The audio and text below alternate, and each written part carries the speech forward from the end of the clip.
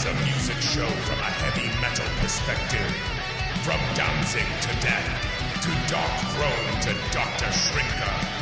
Buckle up, things are about to get heavy. This is the Metal Podcast. Let's rock and roll. Hello and welcome everyone to another edition of the Metal Podcast.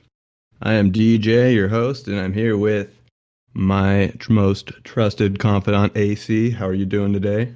Oh, I'm good. How are you doing? What's up? You know, I was taking a drive earlier today and I noticed the hills were really nice and green. And I haven't noticed them this green, like the mountains. And it reminded me of, and perhaps you don't remember this as I do because I saw in theaters Fantasia 2000. And are you familiar with this film? I am not. I don't even think I've seen the original Fantasia.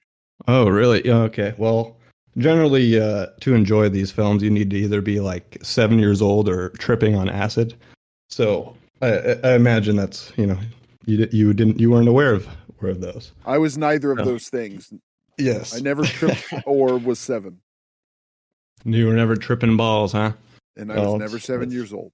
Nope. No, you weren't. But anyways, there's a part where this like weird like woodland fairy lady like gets her powers, and she like anything she flies over, it just the roots and things just grow. So it kind of just reminded me of that. And you know, Disney is, you know, pretty nostalgic for people. I get that. And it's just interesting to me today that the people that generally enjoy Disney aren't really kids anymore. It's more of adults. Have you seen this trend in your area? Oh, absolutely. Yeah, a lot of stuff that you would think would be for kids, it's all for adults, and almost in a way the content is for adults. There was a movie that came out like 2 or so years ago. I don't remember what it was called, but a girl turned into a panda, and it was I'm not like, familiar with that. Yeah, it was a Pixar movie, and it was really overtly sexual. Like the girl, she turns into a panda, and her parents want her to be ashamed of it, so she charges people money. She charges other kids money to see her turn into a panda, and they literally say, "Show me your panda." And at the end of the movie, she's at like some concert that it's some kind of like boy band. Is it called Turning Red? Yeah, that's it. That's the one. In 2022? Yeah. It's animated. Yeah, it's a Pixar movie. It's a Disney Pixar. And at the end, she starts twerking and like to her mom to show her like she's in control. Oh, of and her that's sexuality. for the kids. Well, that's the thing is it's for the kids, but I don't. If you watch the movie, it doesn't feel like it's for kids. I don't know, like, and I don't want to say it's for teenagers because of how it's paced, and it's weird. It almost feels like it's OnlyFans propaganda.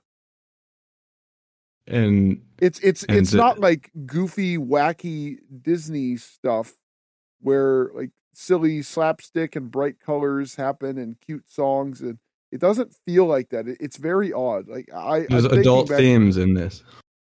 It's weird. It doesn't have themes that aren't adult.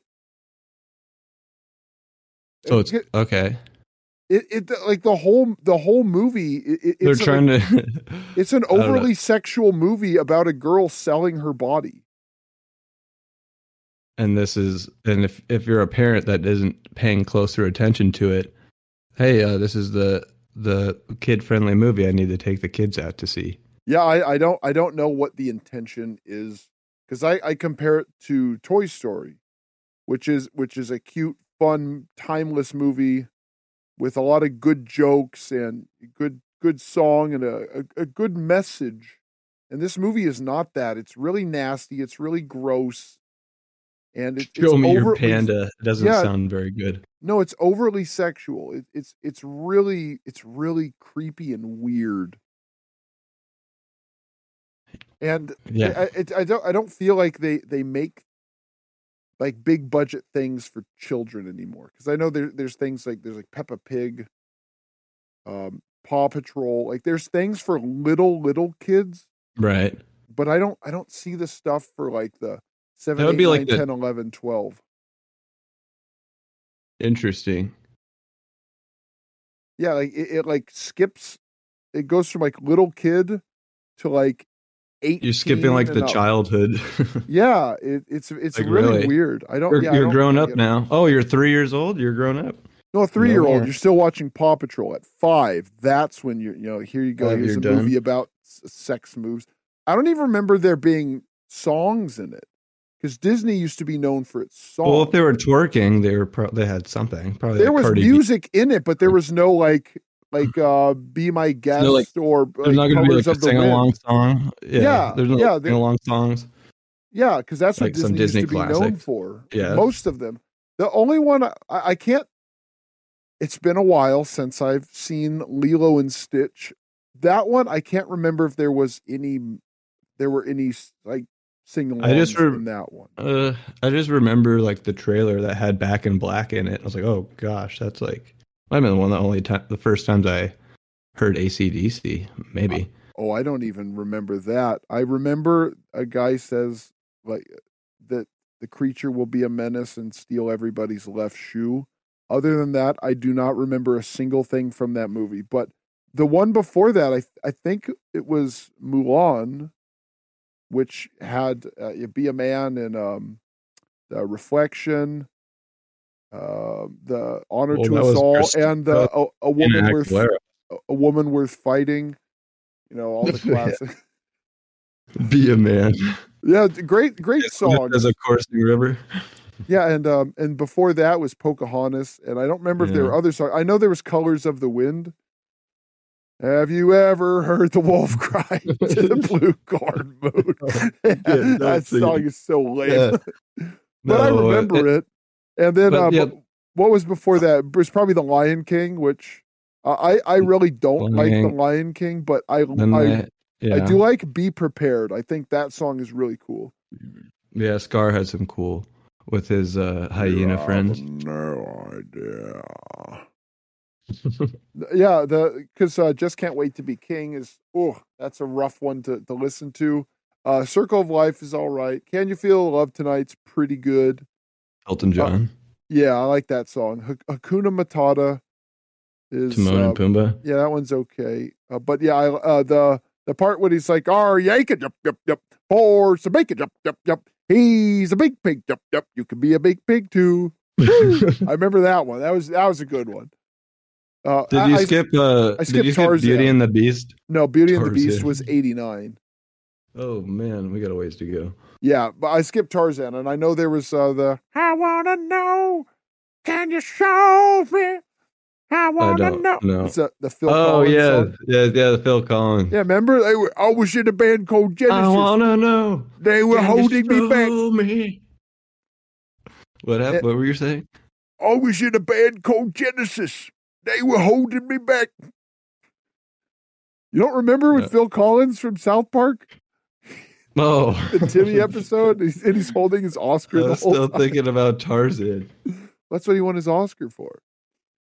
Oh, and and before the Lion King, what do you want to talk about Tarzan? You want to say something? No, he was like he was like surfing the vines. That was weird. He wasn't like swinging from them. I just remember him like surfing or skateboarding on them. He was grinding on the vines. I never saw Tarzan. Oh, I saw like. But I know the song though. Did see George of the Jungle, but what else? I know the Weird Al song, George of the Jungle. Aladdin was before that. Well, and Aladdin, that's the next one. Aladdin, of course, the classic, the Ain't Never Had. Oh, the mermaid song, the mermaid one. Stop skipping. We're on Aladdin. Now. Okay, all right. Gosh, dang. So there was Never Had a Friend Like Me.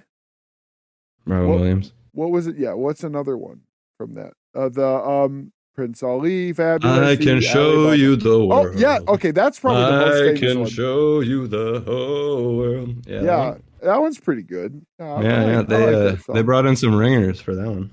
Yeah. Well, they used to to get all the heavy hitters. I know Hans Zimmer did the music for The Lion King. Well, and then that turned into a huge old production, like a play, just all sorts of. Lion King, I have no idea why Disney on Ice. Disney on Ice. Yeah, I think The Lion King is not very good. I like all the other movies I mentioned that I have seen. I like, except for Pocahontas. I think Pocahontas is pretty crappy. Yeah, I wasn't a big fan of that one. No, that one's not good. But Aladdin is good. Yeah, Aladdin's good. Cinderella's from like the 40s, dude. No, really? Yeah, I wasn't into it. Yeah, we're is that like Snow White and stuff? Yeah, I think Snow White is the first Disney movie. I'm pretty sure. All right. Let me back up then. We're looking at the Eisner era, like when Eisner took over, and that's when Disney became what people like. When someone thinks Disney, because people don't really think classic Disney, even though there's a lot of great songs like the Jungle Book, like Bare Necessities, or the Ooby Doo, I want to be like you. I love that song. I want to walk like you and talk like you. It's true. Robin Hood also.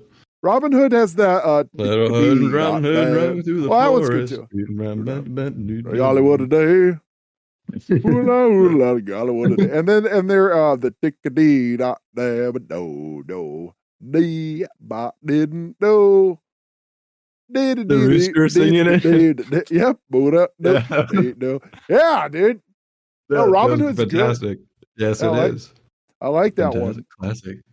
Yeah, see, there were songs in that's the classic era. It's like Golden Age Disney. There were songs there, but not that many. I think the Jungle Book had, probably the most of that era.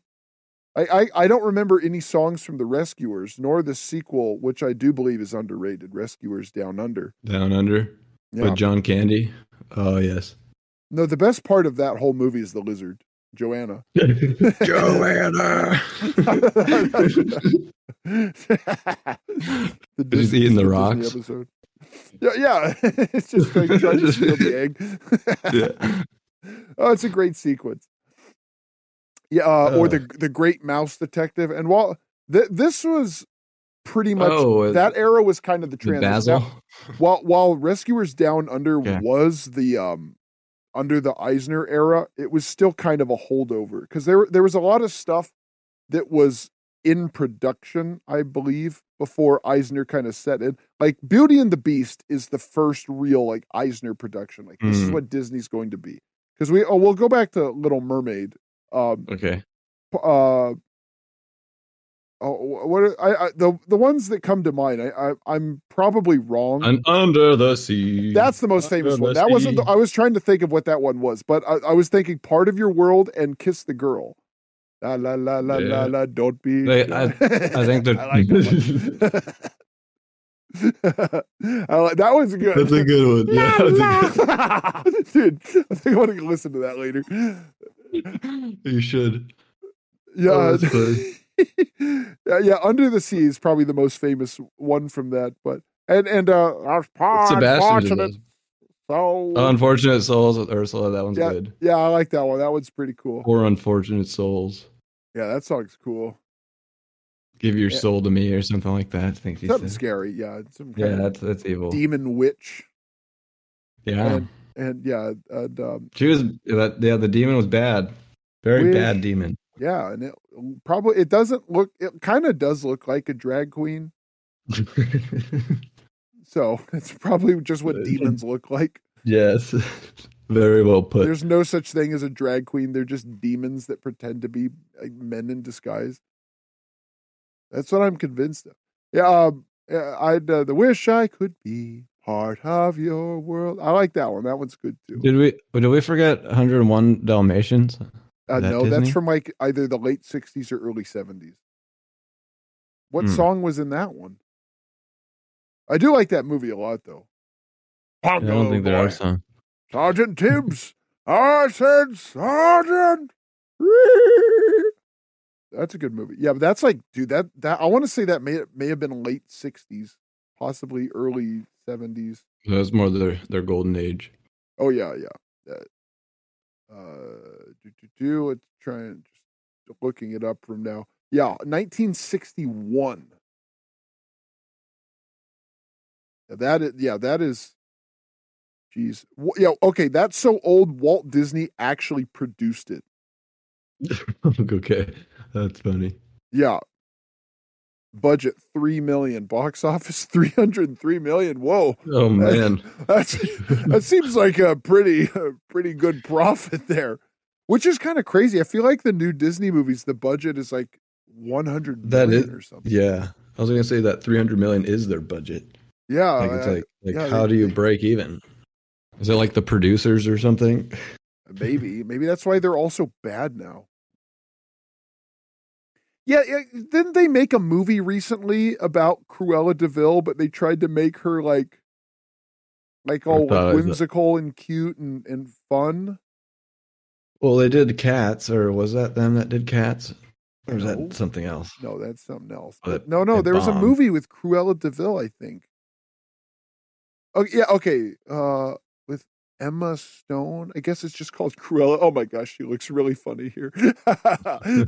Emma Stone's Cruella de Vil? That doesn't sound right. Yeah, well, it's what it says here. Directed by Craig Gillespie. Well, this one wasn't produced by Walt Disney. I'll tell you that.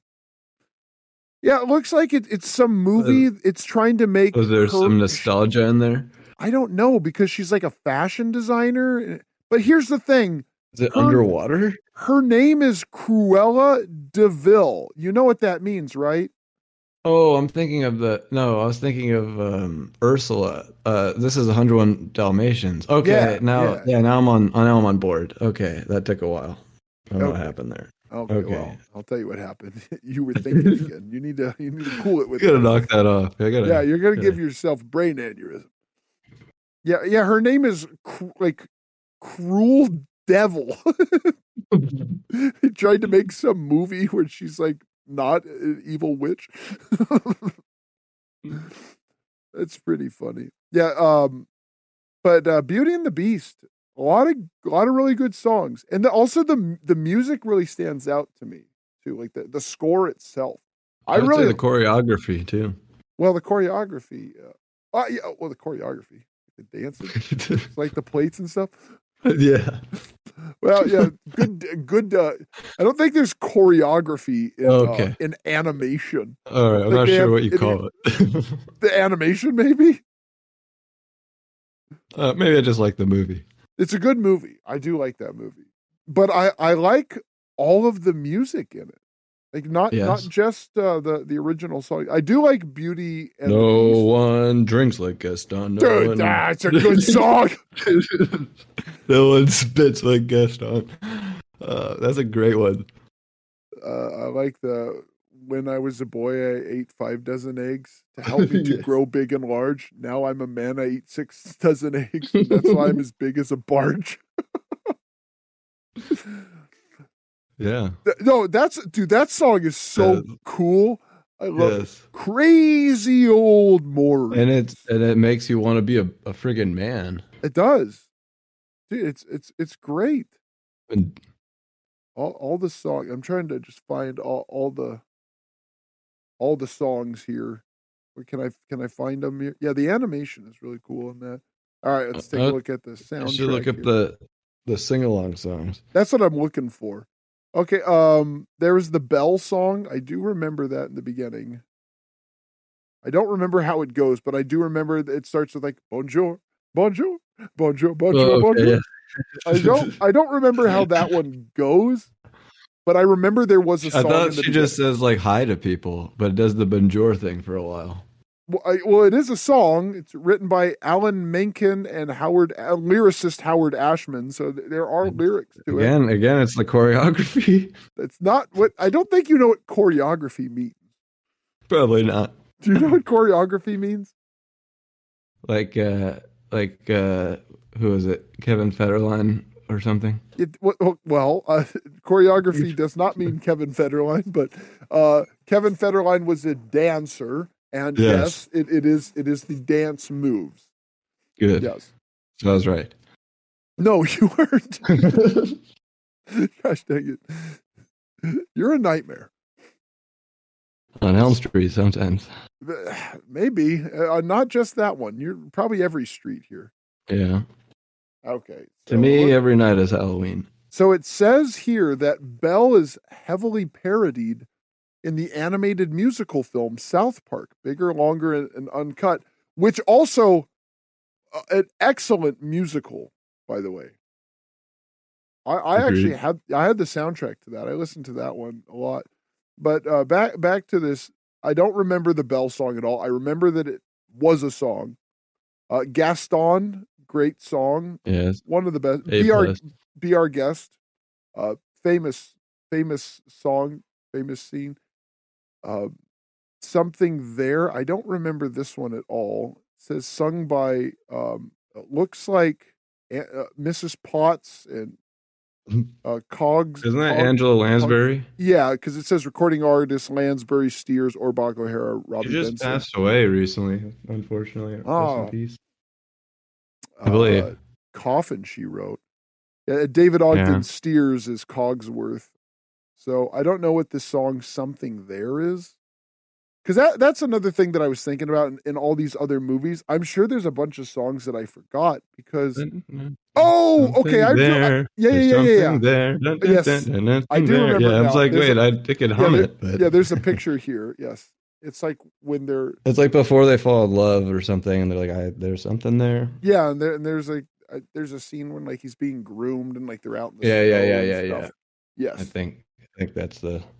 Yes, yeah. There's a little picture of it here. I'm just on the Wikipedia looking around here. The Mob song, I don't remember that one. But they just were rallying their pitchforks and stuff. Sure, yeah. I'm assuming that's what it is, but I just don't remember it. Something. Kill the Beast. Well, I'll kill the beast. Okay, here we go. All right, are you ready for this? No. Oh my gosh. Composition and analysis. Lyricist Howard Ashman, who had AIDS by the time he wrote the song and viewed the beast's curse as an allegory for AIDS, was inspired by public sentiment at the time against AIDS and the gay community when writing the song's lyrics. Beauty and the movie Beast is just an AIDS ad. Well, hold on. Let me keep reading. Beauty and the Beast producer Don Hand further said the song was written as almost a metaphor for the stigmatization against people with AIDS. Tinkerbells and Evil Queens, the Walt Disney Company from the Inside Out, claims the song taps into the demonization of persons with AIDS. I had no idea Beauty and the Beast was about AIDS. Nope. Now we know. It's like when Ralphie finds out Ovaltine's just an ad. Oh, that was pretty funny when he's doing the code and it's just Ovaltine. That was pretty good. Okay, so I believe I'm incorrect. So about the AIDS? No, I'm not about that. I'm correct about AIDS. I had the two mixed up. I thought The Little Mermaid was 91 and Beauty and the Beast was 89. It's They're flip-flopped. Yeah. And then the next song was Beauty and the Beast, sung by Angela Lansbury. That was on my workout playlist. I loved her in Bedknobs and Broomsticks. Very good, underrated movie. I've never heard of that. You haven't? Oh, the dude that's in Mary Poppins, the Mr. Banks guy. Not him, the Mr. Banks guy. I don't know anything about freaking. What's the matter with you? Weren't you? Yeah, you're right. You weren't 7, so okay. No, dude. Makes sense. Roddy I've been McDowell? 7 forever. That could be his name. I just know him as Mr. Banks. In what? I don't see any Mr. Banks in Mary Poppins. Bedknobs and Broomstick. No, he's just the male lead in Bedknobs. Oh, is it David Tomlinson, Mr. Brown? Yes. David Tomlinson. I see is George Banks and Mary Portobello Road. It's a good song. Portobello Road. Is that in Bedknobs and Broomsticks or the other one? It is. Yeah, it is. It's in Bedknobs and Broomsticks. Yeah, see, fantastic movie. Lots of good songs. Yeah, yeah. This is a surprisingly good turn for our music podcast. We are talking about Disney songs, and I'm okay with it. Yeah, and this is another thing. It ended with a duet of Beauty and the Beast. This was a thing Disney used to do. They would have their song in the movie sung by their character, and then they would have the song play over the credits. It's like you brought up with the Christina Aguilera song, The Reflection. Oh, yeah. It's sang by the girl. I don't know. I know Ming-Na Wen played Mulan. I don't know if I would assume she's the singer for that, but Christina Aguilera sang the one over the credits. Yeah. Yeah. That was a thing they used to do. And this Beauty and the Beast one sung by that witch Celine Dion. Oh gosh. And some guy named Peebo Bryson. I don't know this guy. Apparently he sang on the Whole New World, the one that's over the credits. The male edition? Well, he sang because whoever voiced Aladdin sang that. Yeah, so Peebo Bryson and Regina Bell, they sang that over the ending credits. Yeah, that's kind of a cool thing that they did. Mm-hmm. Yeah, they Disney used to care. When was the last time? Used to care. Yeah. When was the last time there was a Disney musical? Mm. Well, okay. What about, it might not be Disney, but they're doing those Sing movies. Sing those 2 aren't Disney. Yeah, that's okay. DreamWorks. Right. And also my problem with that is those aren't original songs. It's basically karaoke. I hate that. Yeah, Bono was like their main person. And they were singing Anaconda by Nicki Minaj in one of them. They were? Yeah, that was in the trailer. But I don't know if they're actually singing it or if they're just like playing the version of the song. I want to say I think they're like the main guy, was he actually singing? I don't know his name. Yeah, I don't even know.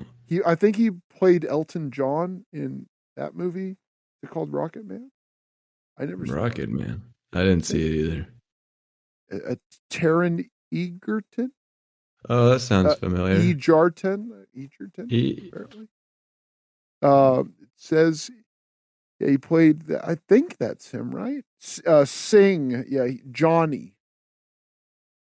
I saw the second one. Okay, well it says Sing 2. He's also Johnny. So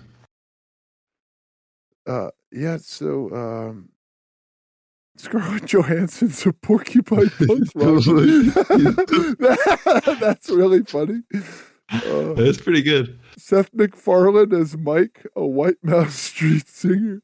I saw some of this movie, and I remember being mostly bored and kind of angry. I thought it sucked so much. Reese Witherspoon is a pig. It's accurate. John C. Reilly, that guy's pretty funny. A sheep. Matthew McConaughey as Buster Moon. He's a koala. He's like the main person. Some of these people, I don't know who they are. Tori Kelly, I don't know. She's an elephant. It sounds familiar of like what they did with Madagascar. They had like, who was it? Isn't Madagascar also DreamWorks? It might be. Because I feel like some of the models look similar. Yeah, that's probably what it made like. Or maybe it's because they both have elephants and like and zebras and gorillas. Yeah. Cool. Matthew McConaughey is a koala. Just reading this is funny. I don't want to watch the movie. Like Garth Jennings, elderly iguana with a glass eye. See, that's funny to me. Yeah, that's Peter Serafinowicz as Big Daddy, a guerrilla gang leader. Nick Kroll as Gunter. That guy sucks. That guy's not funny.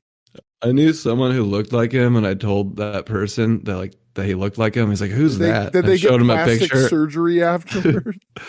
He was so pissed. He wanted to punch me in the face. That guy is not. I don't understand how the Kroll show. Yeah, I saw some of that on TV once. Yeah, and I I forgot how to laugh after watching it. Like my humor went away. You hit your funny bone. Yeah, I was like Cartman after he saw the butt face people. Except like it was so unfunny.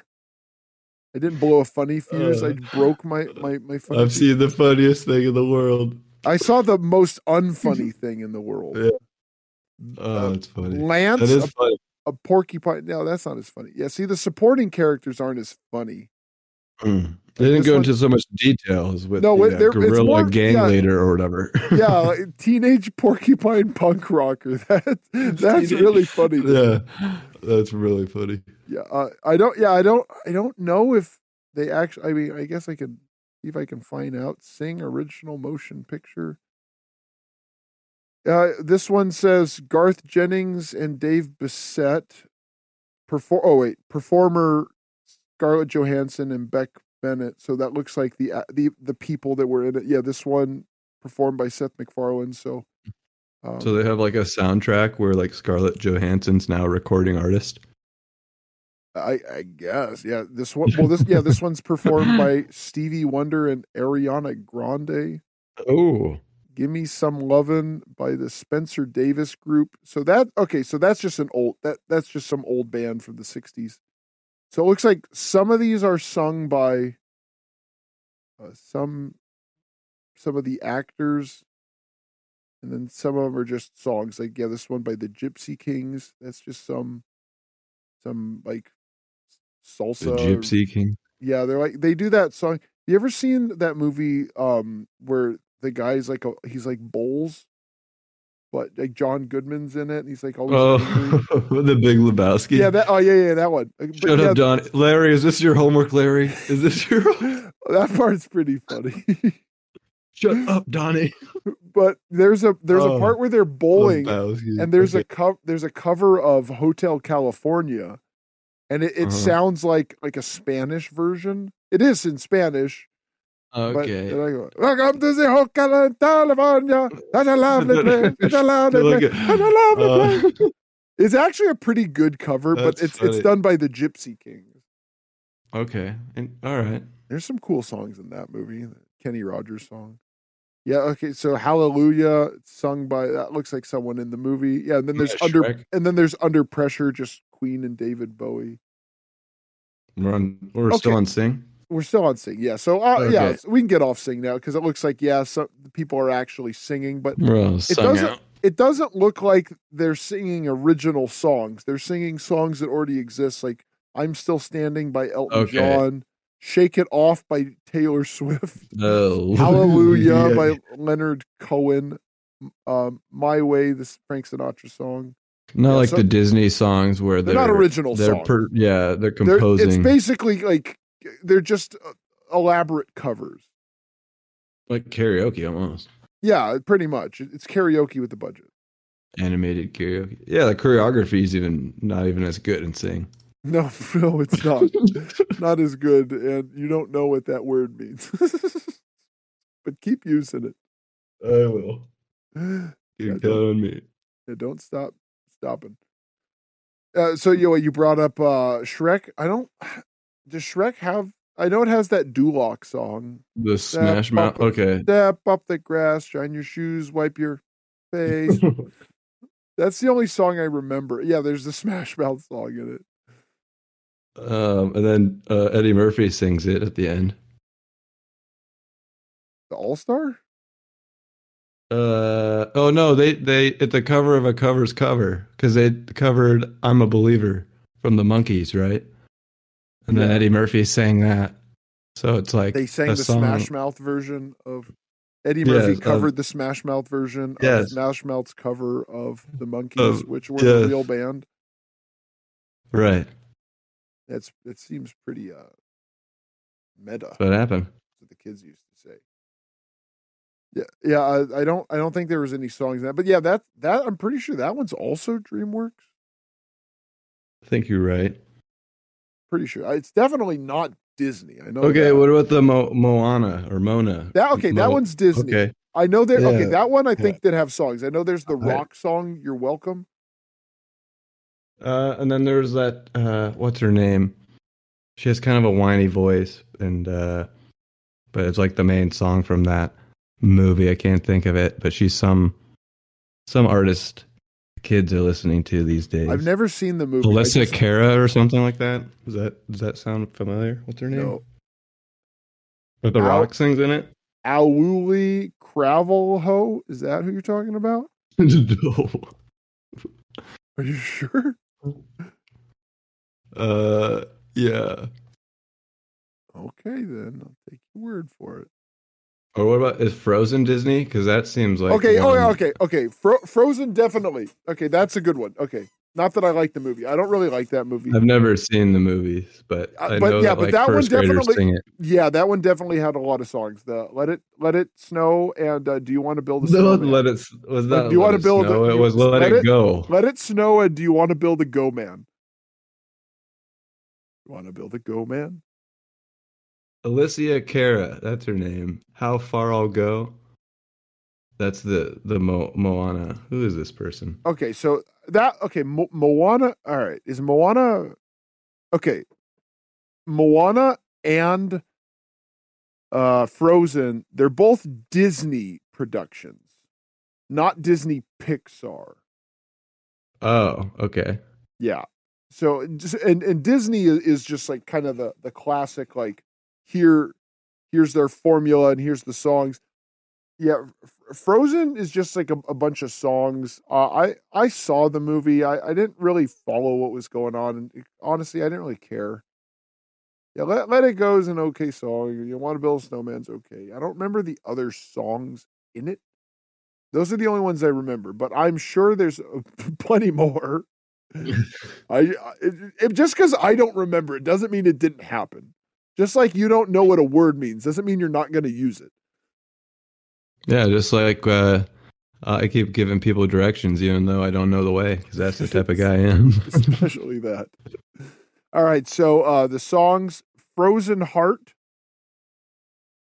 Yeah, this is the original motion picture soundtrack. So this is performed by the cast of Frozen. So I don't know. I'm in no real hurry to watch this movie. Do you want to build a snowman? I remember that one. It looks like that might be here twice because I thought but Frozen probably is like age appropriate though. It's not like that one movie for me. Yes.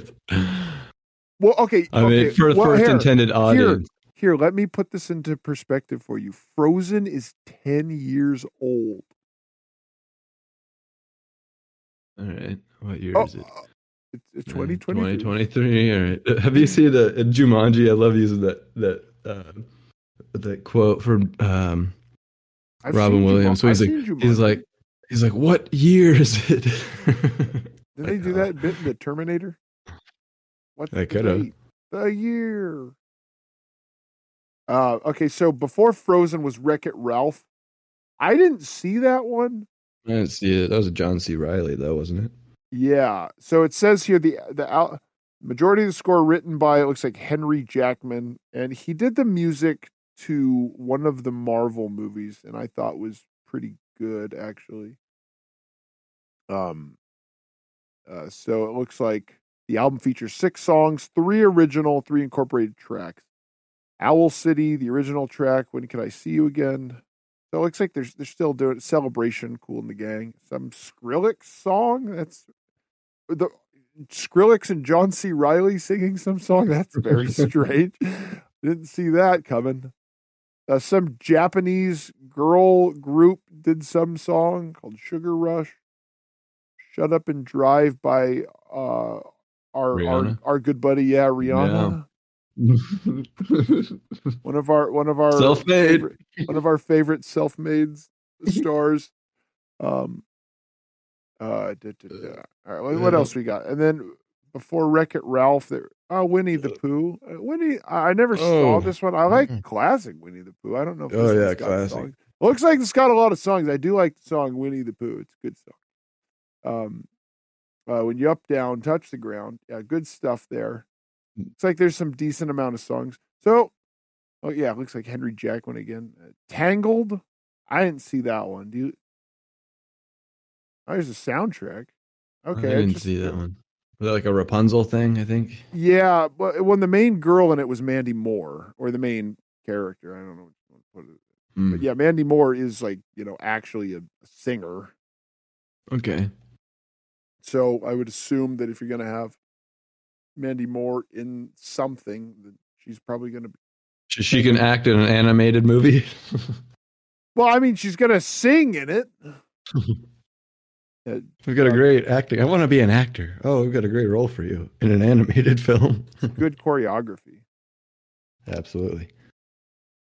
Do you think that Mandy Moore voiced herself in that in Scary Movie 2 when the girl's singing Graduation with her, and she says, "We shut the F up and let me sing." I gotta actually. I want to find out if that was her, because that was pretty funny when that happened. It doesn't say so. That would have been funny. So it looks like there's some songs in this one. Enchanted. I guess this one's got it's got a few songs in it. That was a mixture of live action and animated, wasn't it? I don't know. I never saw it. I know it was live action. I didn't know if it was a mixture of live action and animated. So it looks like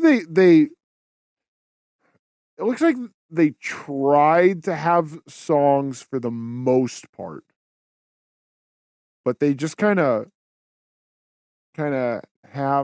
half reared it. Yeah, then the Big Hero 6 looks like this does not have any songs, any original ones. What about WALL-E, like we had mentioned a few episodes ago? I don't remember a single song, but again, that was Pixar. Oh, all right. Well, I guess that's so it looks like Pixar doesn't really have the budget for WALL-E, 180 million. Whoa! No way. Yeah, I mean, maybe not, but that's what it says. What the heck? It says that? It's says animated. That. How could it possibly be that much? There's like 3 words of dialogue, and they're all WALL-E. They probably weren't paying for voice recording. They were probably paying for animation. They actually put robots in space and then like filmed them somehow. Maybe, and then they just like traced over. Oh, this is from this is space. All right, WALL-E soundtrack. Let's see. It's done by Thomas Newman. I want to say Thomas Newman is done by Skrillex. I don't think it's done by Skrillex. I want to say Thomas Newman did music I like. Did he do Skyfall? I don't. Yeah, he did Skyfall. Yeah, he did.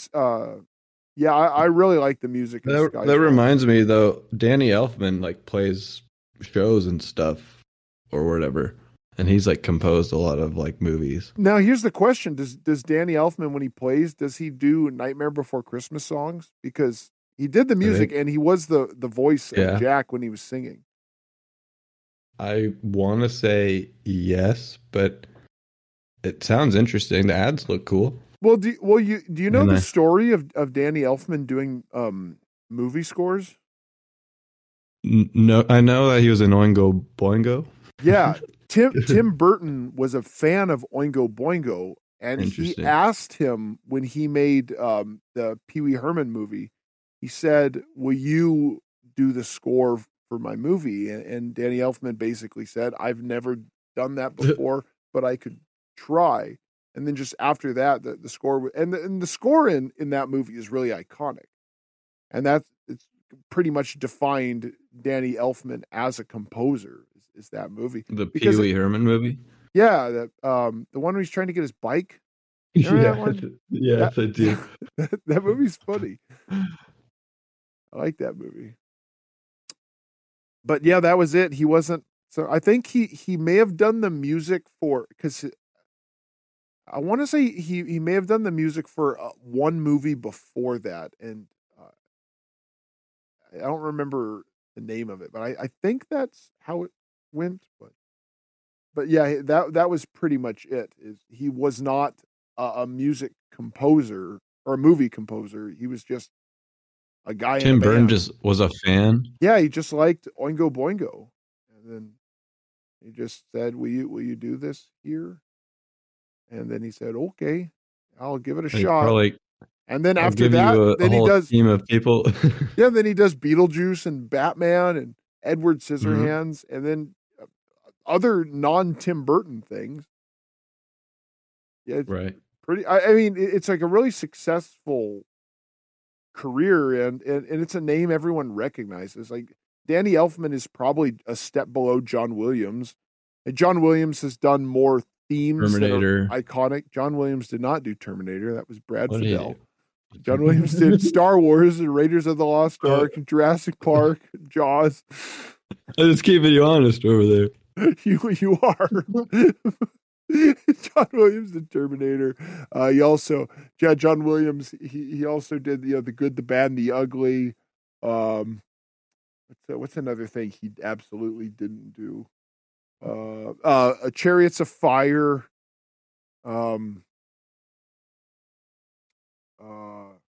Name a movie. I don't want to anymore. He did.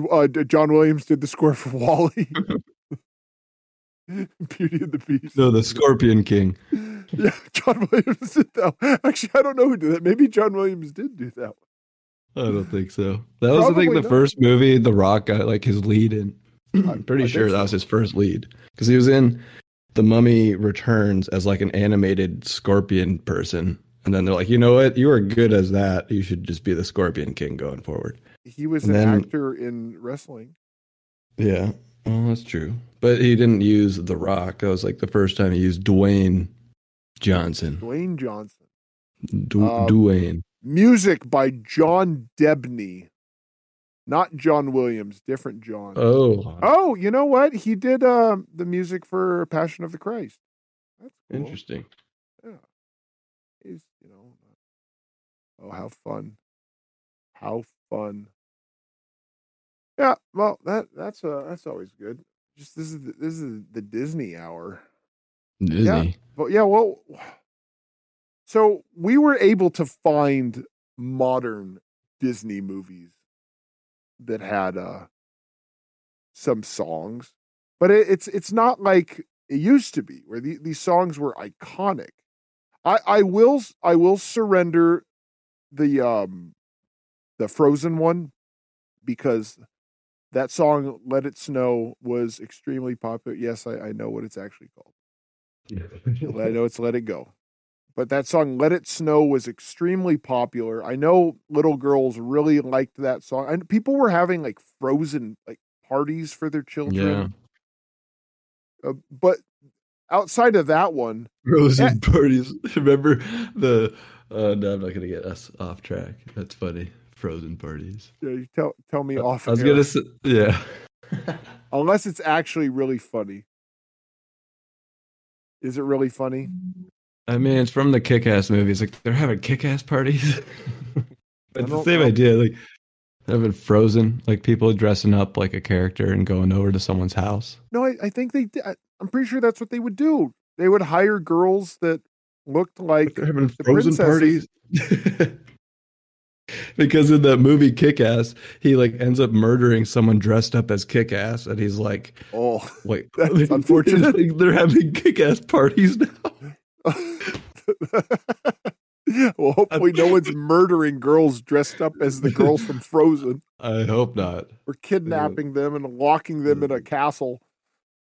No. Yeah, but I'm pretty sure like girls would dress up as Frozen girl and then just come in and then they would sing the songs. And was that because Disney wasn't like paying them enough and they have to like get a side gig as like a Disney princess? No, I'm pretty sure they didn't hire them from Disneyland. They would just get some local girl and like in a way that they would hire a clown. They'll hire a girl to dress up as Frozen girl. I don't know what her name is.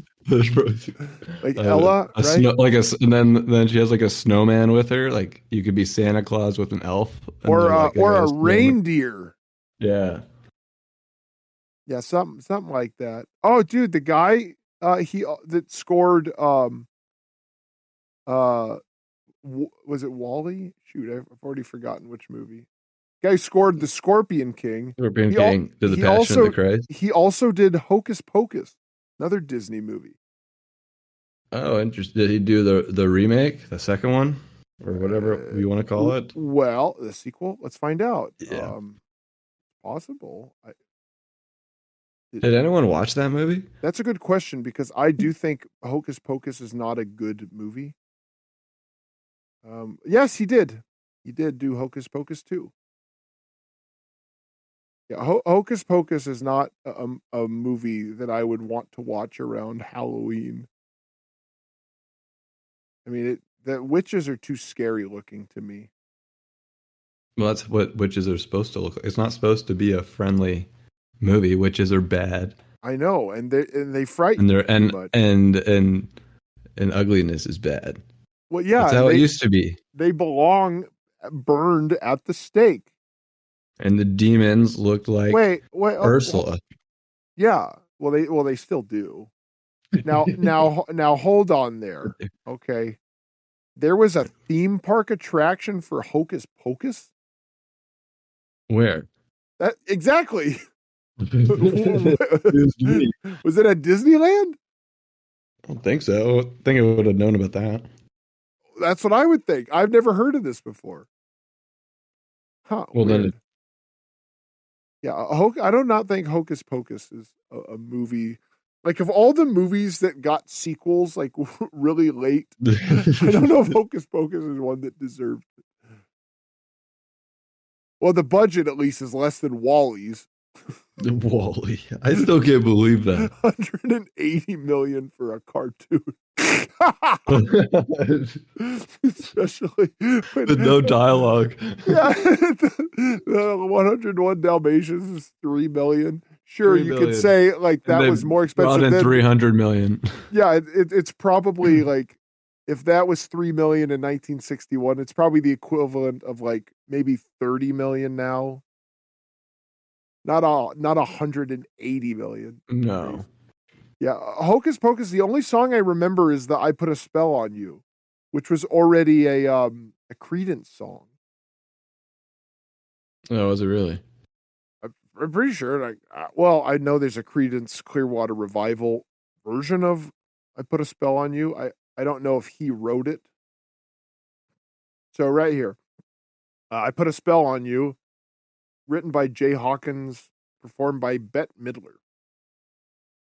So we're just looking at other versions of "I Put a Spell on You." It covers. Did they play it in the sequel or something too? Was that like a popular song? I don't even remember that song. Probably. Maybe I'm wrong. And I thought it was Creedence. There's Brian Ferry.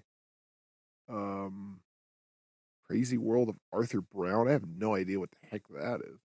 I guess Marilyn Manson. Jeff Beck. Vocals by Joss Stone. And Hocus Pocus? Yeah, I thought there was a Creedence version. Maybe if I keep...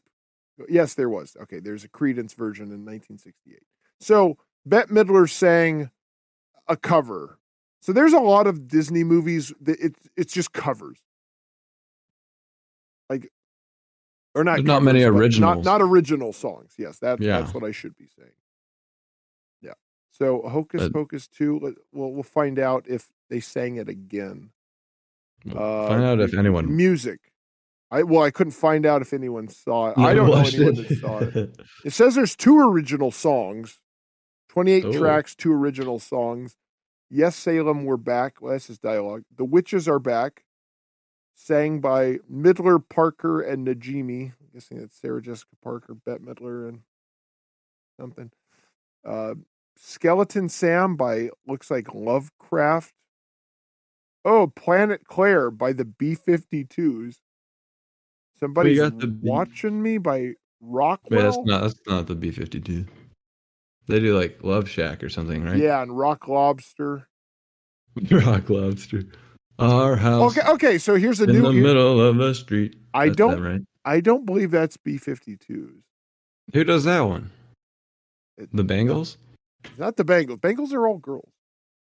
Oh, okay. Radio Killed the Video Star. That's the Buggles. Video. Madness. song. You're thinking of Madness. No, Metal on our okay. street. Yeah. That one. Yeah, that. I was gonna say that's Talking Heads, but that's Burning Down the House. Yeah, so the new cover that they do is One Way or Another, the Blondie song, which I love Blondie, but I think that song sucks.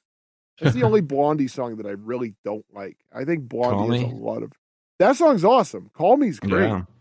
Call Me's good. Atomic's really good. Dreaming. Radiate.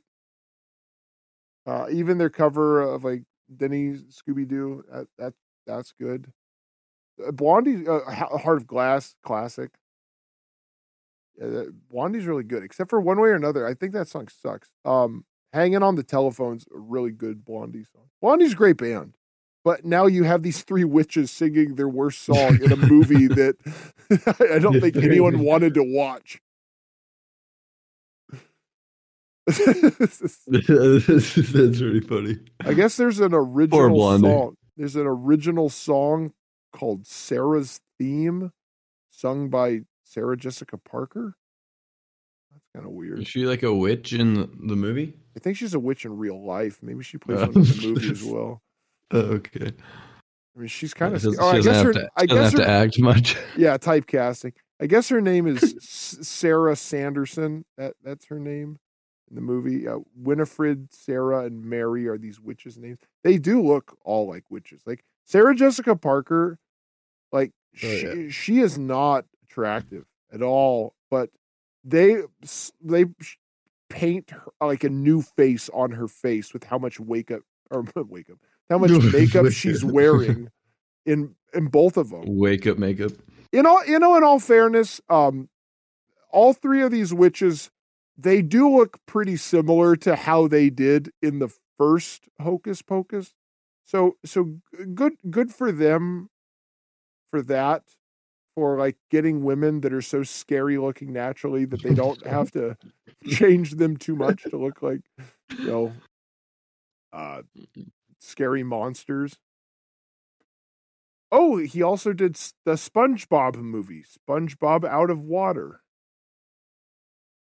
I don't know anything about SpongeBob. I know it's popular though. I mean, I know what SpongeBob sounds like. I know the memes. I know the guy wants the money and Squidward. I mean, I've seen episodes. I saw the one where they were ironically or appropriately, I guess, the one where they're playing music for like a sporting event. The sweet, sweet, sweet victory. And it's ours for the taking. That song's really good. SpongeBob. That's probably the only episode of SpongeBob that I've like sat down and watched. And it was pretty good. I recommend that one. I don't think there's all too many songs in SpongeBob. I don't. But this guy who did the music for Hocus Pocus and Hocus Pocus 2 did the music for SpongeBob. I've already forgotten what it's called. SpongeBob Out of Water? Movie, Sponge Out of Water. Sponge Out of Water. Yeah. So tell us what song do you have for us this week? So this week's we have a song from Colin Cadence called "Throw My Body." Right on. All right. Well, I hope you like it, and we will see you on the other side of the break. Enjoy.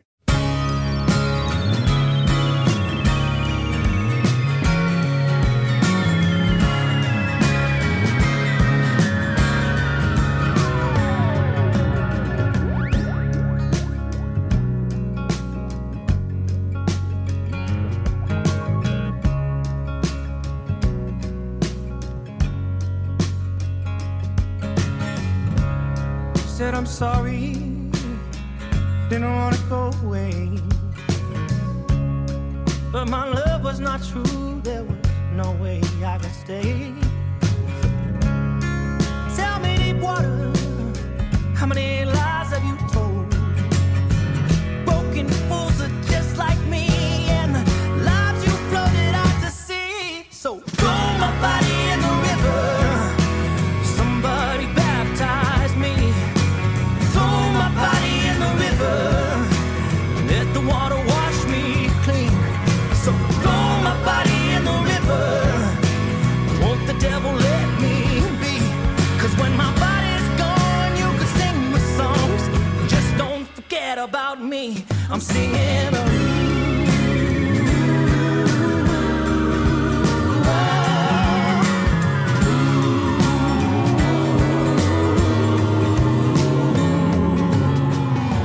now I went walking late the other night with no direction, nothing left for me to fight. So baby, tell me, where does it all end? Soon as the sun comes up, we start all over again. So throw my body in the river. Somebody baptize me. Throw my body in the river and let the water wash me clean. So throw my body in the river. Won't the devil let me be? 'Cause when my body's gone, you can sing my songs. Just don't forget about me. I'm singing.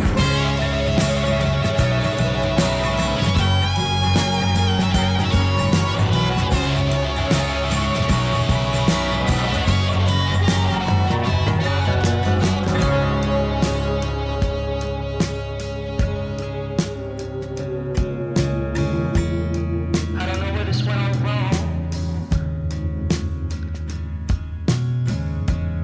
I said my head is aching and I waited for far too long. So baby, tell me, how does our story end? The mistakes we make, you know, they get worse when we get closer to the end. Throw my body in the river. Somebody baptize me. Throw my body in the river.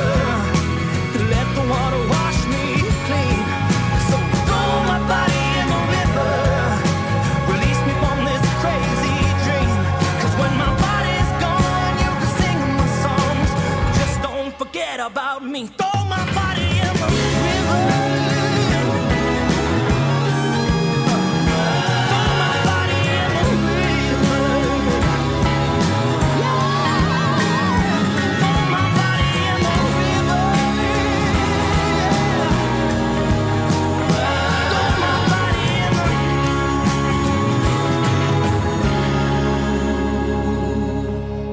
That was Calling Cadence with Throw My Body. Yeah, we'll put all the links in the description. You check them out. Thank you. And anyone, if you want your band featured here, you want your song played, and with all the usual promotion, we'll do it. Just send us an email, send us a message. Instagram, we're pretty easy to contact there, or our email, themetalpod@gmail.com. But back to the show, I was looking at this earlier because before we started recording, we were talking about Megadeth, as we often do. Guilty as charged. Yeah, that's the thing we do here. And we were talking about the times that we saw them. I saw Megadeth in 2004 and 2005, and I remember their set list for both times that I saw them. And I read them back to DJ here, and after I told them what they were, as I was 100% correct on what they were. And there's this website, setlist.fm, where it just keeps track of band set lists. And the one thing that I told him, I wish that I hadn't stopped paying attention to Megadeth, because they got to a point where they started playing songs that they didn't play anymore, because Megadeth did this really annoying thing. And I think most popular bands do this at this point, where their set list essentially did not change at all. They just played what was on Capital Punishment, which is their greatest hits record, and then a few current songs for whatever the recent album is. And then they did that for a really long time. And if that's what they're doing, there's no real reason to see them, because they're getting older, so they're not getting better. They're getting older. Dave is becoming a worse singer. The rest of the musicianship is fine. He's still a solid guitar player, but they're never been known for a singing band, and Dave's admitted we're not a singing band, so that you can kind of get away with. And we've always known, or the theories. I'll excuse his singing, but my point is that the older he gets, the worse a singer he's probably going to be. It ain't getting any easier, I guess. No, he's not becoming a better singer as he's almost 70 years old. But the point is, you're going to see them on the new tour. You saw them on the last tour, and he's a worse singer, but the songs are exactly the same. So the only reason to go see Megadeth on the new tour is because you never know when this is going to be the last one. That was the only reason. And for a long time, it was really Hangar 18, Holy Wars, Reckoning Day, Tut Lemon, Peace Sells, Symphony of Destruction, Trust, Sweating Bullets. Obviously, there's a few things here and there. Like they would throw in Tornado of Souls, Set the World Afire. For some reason, She-Wolf, that song does suck. It is not a good song. I have no idea why, but there's a few variations, but for the most part, it's all the songs that have music videos. Maybe if it's a bigger tour, Tornado of Souls. And that it was like that for the longest time. And I'm just looking at this website and just going through all the sets that Megadeth did, starting at 1984. And just look at this. This is 84. This is pre Killing Is My Business. And this is so cool. What a time it would have been to actually see this band. First song, Last Rites Love to Death. Then Chosen Ones, Killing Is My Business, Business Is Good. Looking Down the Cross, These Boots Are Made for Walking, Skull Beneath the Skin, Mechanics. Now that's basically the whole first album. Now, what song did I not mention that's on the first album? These Boots. I already said. Did you mention that? I did. Then you mentioned all of them. I didn't mention Rattlehead. Oh, Rattlehead, which was the encore, but I'm just skipping around because after Mechanics, 1984, okay, My Last Words. That didn't come out till 86. Right. So he still had this ace in the hole way back then. And then after that, Into the Lungs of Hell, which is the first track on So Far, So Good, So What. But it's pretty much just kind of an interlude. Then after that, Bad Omen. Then Good Morning Black Friday. And then the encore is Rattlehead. I know a lot of people like Rattlehead. Rattlehead is, it, with the exception of These Boots, which These Boots is still pretty cool. Rattlehead is my least favorite song. It's my least favorite original on Killing's My Business. It's still a good song. It's cool. But I like all the other songs way more. That's funny. I would have thought you wouldn't have liked Chosen Ones as much, because that one is kind of like the more radio friendly of all the songs. It seems like. Well, I like that one a lot. No, I do too. Sharp and pointed teeth. Yeah, Death Surely Waits You. That's sharp cool and pointed teeth. Yeah, I like that. That's cool lyrics. I do like the lyrics of that one. And it was back. Yeah, Dave had just gotten fired out of Metallica. He was on this revenge tour, revenge spree. Right after Kill 'Em All came out, a year after Kill 'Em All came out. Kill 'Em All was 83, and he had some songs on Kill 'Em All, I think. Did he even get? It's like half the record. No, he's still credited. He's still credited. Did he get he's still paid credited for like what? You know what? I would guess he probably gets paid now because they toured together. You know. Why would you be so mad? I mean, I guess like he can be mad or whatever. I think he's more mad because he told them not to use the songs, and then they did anyway. I think Metallica claims that sense. Metallica, I think, did the whole like he never said that. Which, like, knowing Dave, there's no way he didn't say that. There's no way he wasn't that vindictive, saying you can't use these songs, because he co-wrote half that album. Jump in the Fire. Phantom Lord, Four Horsemen. There's another one. I don't Seek think and he did Destroy, maybe.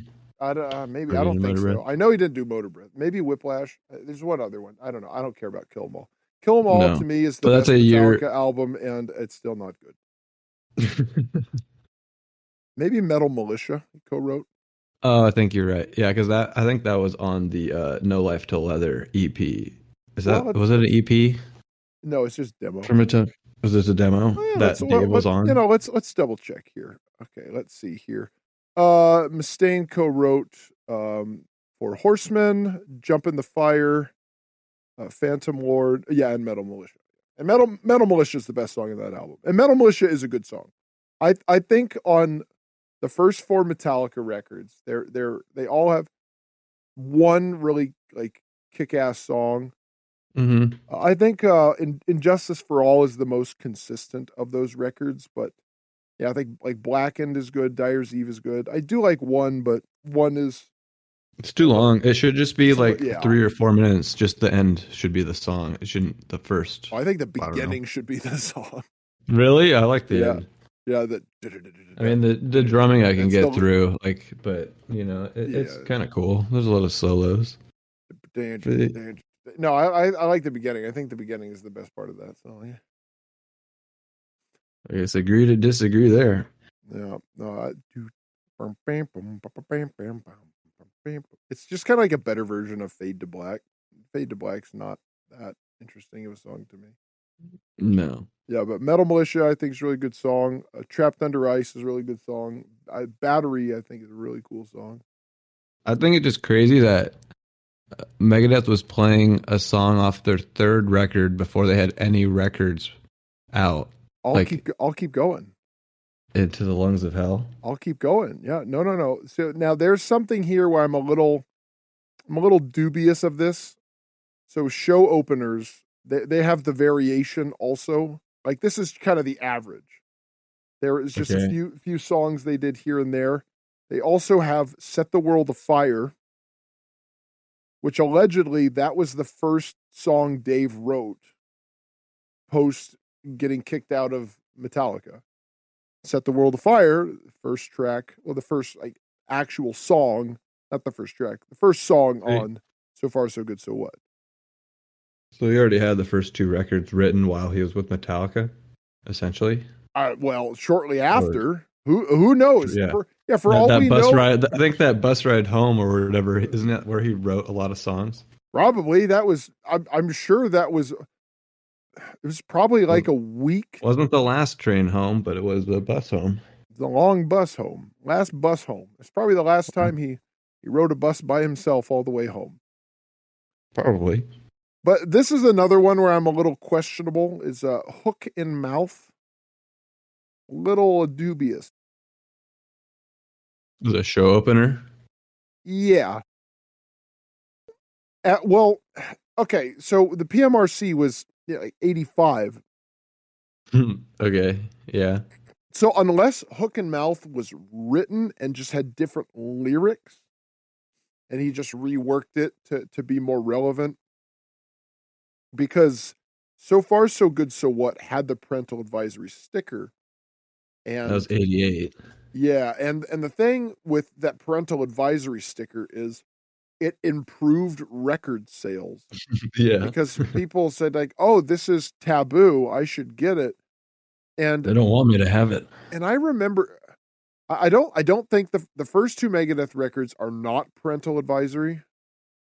Even though I would make the argument that Peace Cells probably should be. It's like there's some extremely violent lyrics, not just Good Morning Black Friday, which very, very violent lyrics, but even My Last Words, it's about Russian roulette. Yeah, even Wake Up Dead for the only 2 lines in it. Well, I wouldn't say that. He just says, dead. He's creeping to bed. That if he he'll be dead.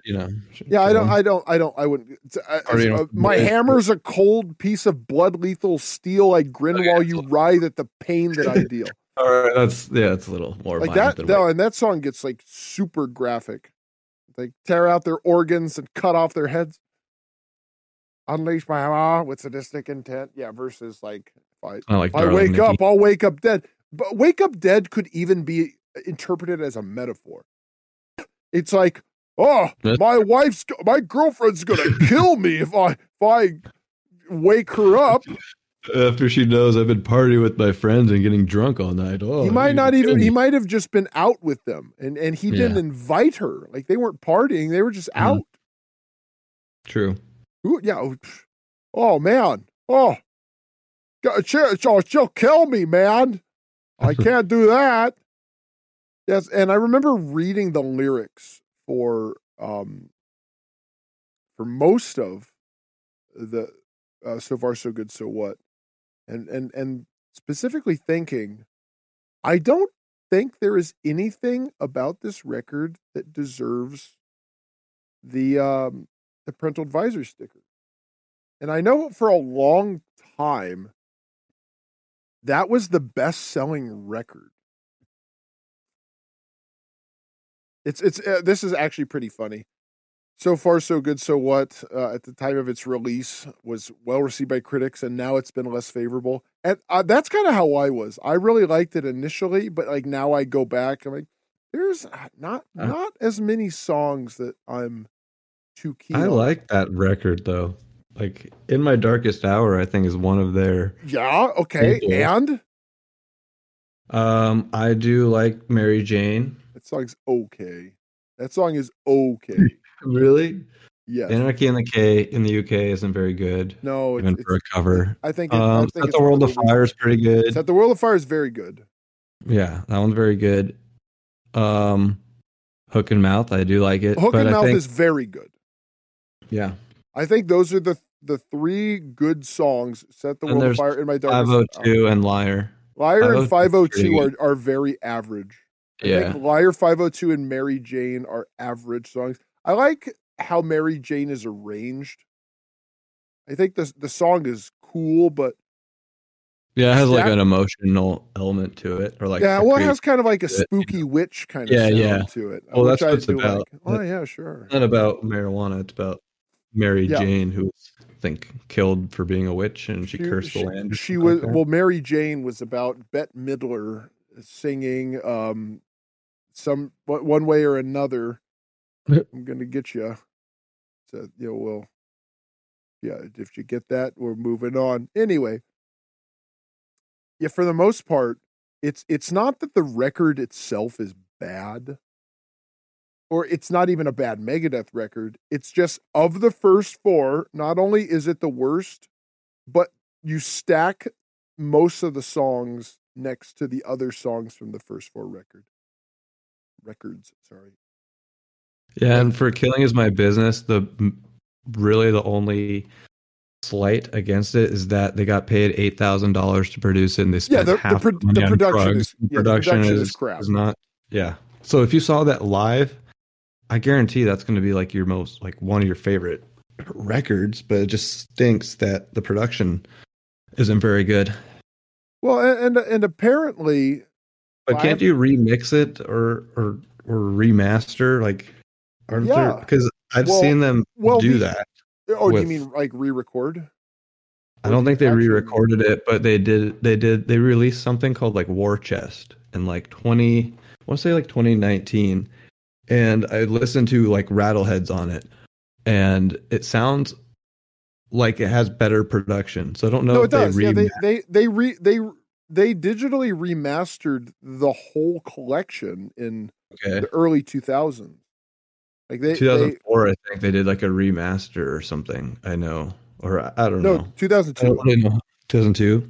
Yeah, and then they gave it the cover that Dave originally wanted. The original cover for it is really Killing Is My Business. It's terrible, and it has like the old English font. It's bad.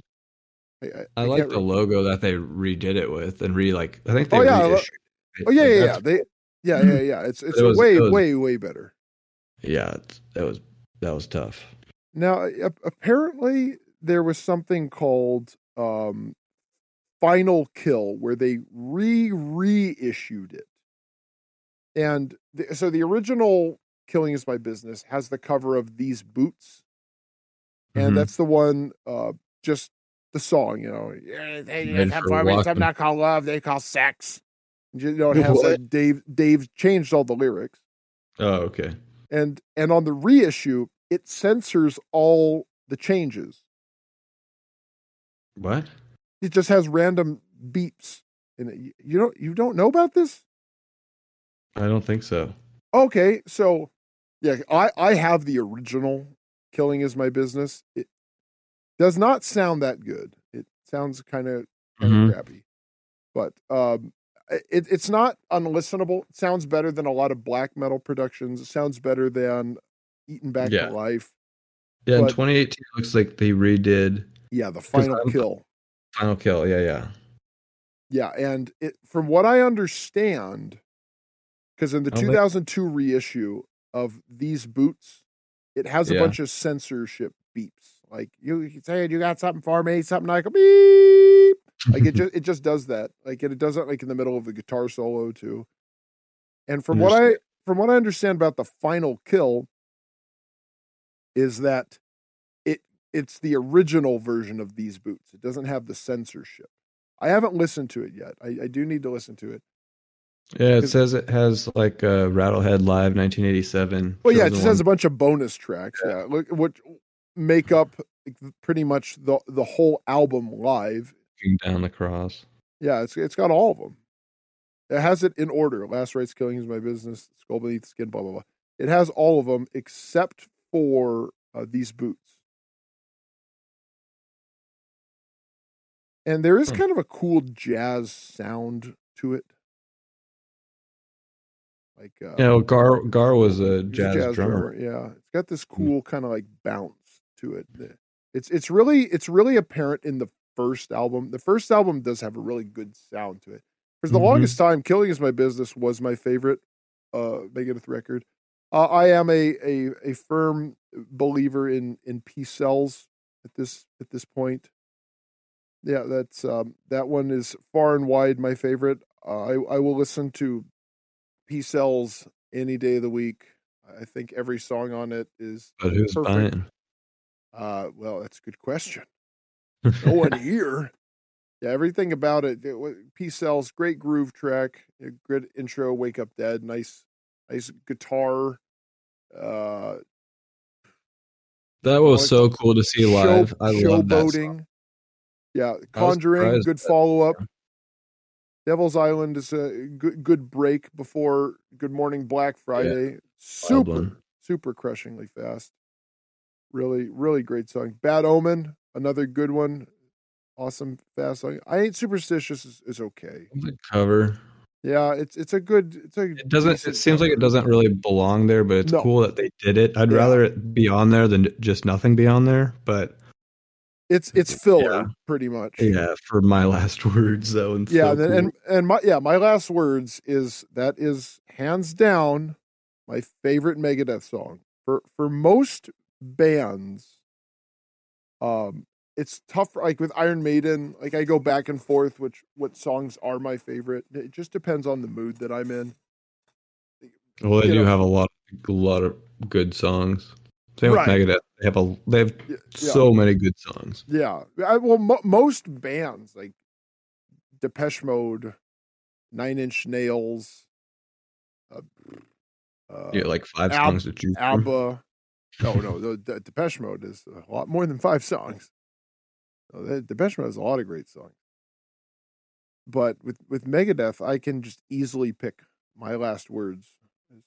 The lyrics are awesome. The intro is good, and the riff is so cool. It's like everything about it. It's such a perfect album closer, and it seems like they started reincorporating it. Yeah, so it looks like they're playing it live. Yeah, it looks like they played it twice. Like once in 2010, once in 2005, and then they just started playing it in 2018. And it's sad because Megadeth has such a good discography, and then they just stick to a lot of singles that are really lackluster, and I'm perfectly fine with bands playing certain songs. Like, there's some kind of demand that goes into playing something like, Symphony of Destruction or Sweating Bullets, but you don't need to play both of those singles, especially when you have so many better songs, especially from the first two records that are really neglected. Like it's just pretty much Peace Sells and Wake of Dead. Especially since the production aren't as good on those first two records, especially on the first record. Like you'd love to hear that live. Yeah. The first one is like this Peace Sells is fine. It's probably their best record overall. Yeah, Peace Sells doesn't sound perfect like Rust in Peace sounds perfect. That is a perfect produced record. For Peace Sells, there's still a little bit of grit to it. Mm-hmm. And it's not so much that, I mean, that is a big part of it, is that those records don't sound that good, but the fact that they just never do it. Because in 2010, they did like a 20th anniversary where they played Rust in Peace in its entirety. Right. Like, why didn't you do that for Killing Is My Business? I understand, 2005, that wasn't really a thing that bands were doing at the time. That's kind of a newer trend where bands are playing full albums in their entirety. But how about 2015? 30th anniversary of Killing Is My Business. How about that? That seems kind of like a pretty good time to dig that back up. People would love to hear that. Oh, absolutely. I would pay a lot of money to see if they just played Killing Is My Business. Oh, I mean, I'd probably want to see the first two records, but and here's another 16 songs. And here's another thing about that. In 2015, Ellefson was in Megadeth, right? So you had, it wasn't just Dave Mustaine and his three friends. Like you had enough of Megadeth at that point, right? They were the original guys. Yeah. Because Gar Samuelson wasn't the original drummer. Chris Poland wasn't the original. Oh, Kerry King was, wasn't he? I don't know if he was the original, but I know I found he this. Played shows. Yeah, I found this interview it was like Dave on the radio in like 1984, and he's like, "Yeah, we got this guy Kerry King. Yeah, he's from Slayer. Yeah, I know he said he doesn't know if he can commit, but I really want this guy. I think he's great." It's like, that reminds me of, I think Dave wanted Dimebag to play guitar, and he's like, "Well, I'm not going without my brother." He's like, "Who's your brother?" Like, it's Vinnie Paul. They're looking so then they turned it into Pantera. But yeah, like that's wild. Like, what could have been? But not even. That would have been pretty interesting if Megadeth was Diamond Daryl at the time. Yeah, Vinnie Paul. Vinnie Paul was a really good drummer. Yeah, he is. And obviously Dimebag, it doesn't need to be said. Like Dimebag, and I do feel bad because I do repeatedly do this person is only popular because they're dead, but Dimebag is a legendary guitar player. That he always was. His leads, going back to Metal Magic, his leads are so good. He's almost like a not almost like he's like a step above Randy Rhoads. Oh wow! Super tight, solid, really technical, melodic guitar player. And he would be like hammered the whole time. Like, isn't that one of his things? I don't know. Maybe. I don't know a lot about. I know Phil Anselmo was always just high on heroin. Yeah, well, he had back pain, so instead of doing a surgery and being out 6 months, he's like, "Well, I'll keep touring and just take heroin. That'll be better." You know what? He's a doer. He's yeah. Rehab for quitters, like I've always said. Exactly. Now's your chance to use it, and you wasted it on the second episode. You said it regardless of context. You're a little early, Yeah, you couldn't even hold it in. It's okay. No. Happens with Megadeth, with Megadeth, I feel like they have to just keep the same 20 songs for 30 years because they have 800 musicians go in and out of that band. That's my joke. You stole my joke, you son of a bitch. You waited. Speaking of shooting your load early. Yeah, I shouldn't tell you my secrets. Apparently, steal my jokes. Yeah, the reason Megadeth has the same set list is because they keep recycling members, so they just have to learn this set of songs instead of going through the whole discography. You son of it! All right. I thought I came up with that joke. No, I did. It was clever. That's how you know I came up with it. Like the chip on your shoulder. Exactly. Yeah, well, let's graduate. So this is 84. So it's pretty much Killing Is My Business, the full album, plus Bad Omen, In the Lungs of Hell, Good Morning Black Friday, Set the World Afire. Now, debatable of Hook and Mouth. That one, maybe they changed the lyrics because there was no PMRC, especially in 1984. No. So maybe it was about something else. Okay, so 1985, basically the exact same thing. So this is there's no Hook and Mouth this time, but same thing. Still Good Morning, Bad Omen. I'm looking for My Last Words, not on here. Still possible that it was there, but this was 1985. Now it's possible because it's 85. They were doing heavy support for Killing Is My Business, so they wanted to focus on that. And then they just had a few other songs. Just okay. Yeah, because they didn't have a release in 84, so in 85 that makes sense. They would just So just like but they could you could promote the next record, but not the third one because the second one's not out. Like Into the Lungs of Hell, they're not playing that in 85. No, and now we got 86. This is the year Peace Sells came out. I'm not seeing Into the Lungs of Hell. Into the Lungs of Hell is just a few chords, and it's an instrumental. It's like a minute long. But the set list here we got Rattlehead. It's like 3 minutes. I don't think so. I'm pretty sure it's like a full-on like song. It does like the same thing like over and over, but it's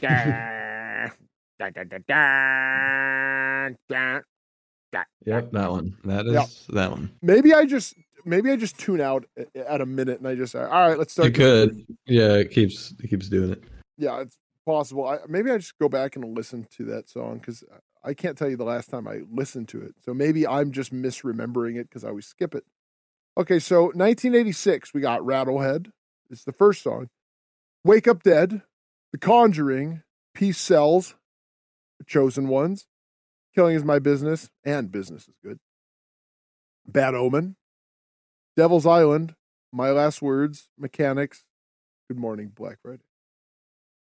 So this is all of sans the cover, sans I Ain't Superstitious, all of Peace Sells, and a good amount of Killing Is My Business.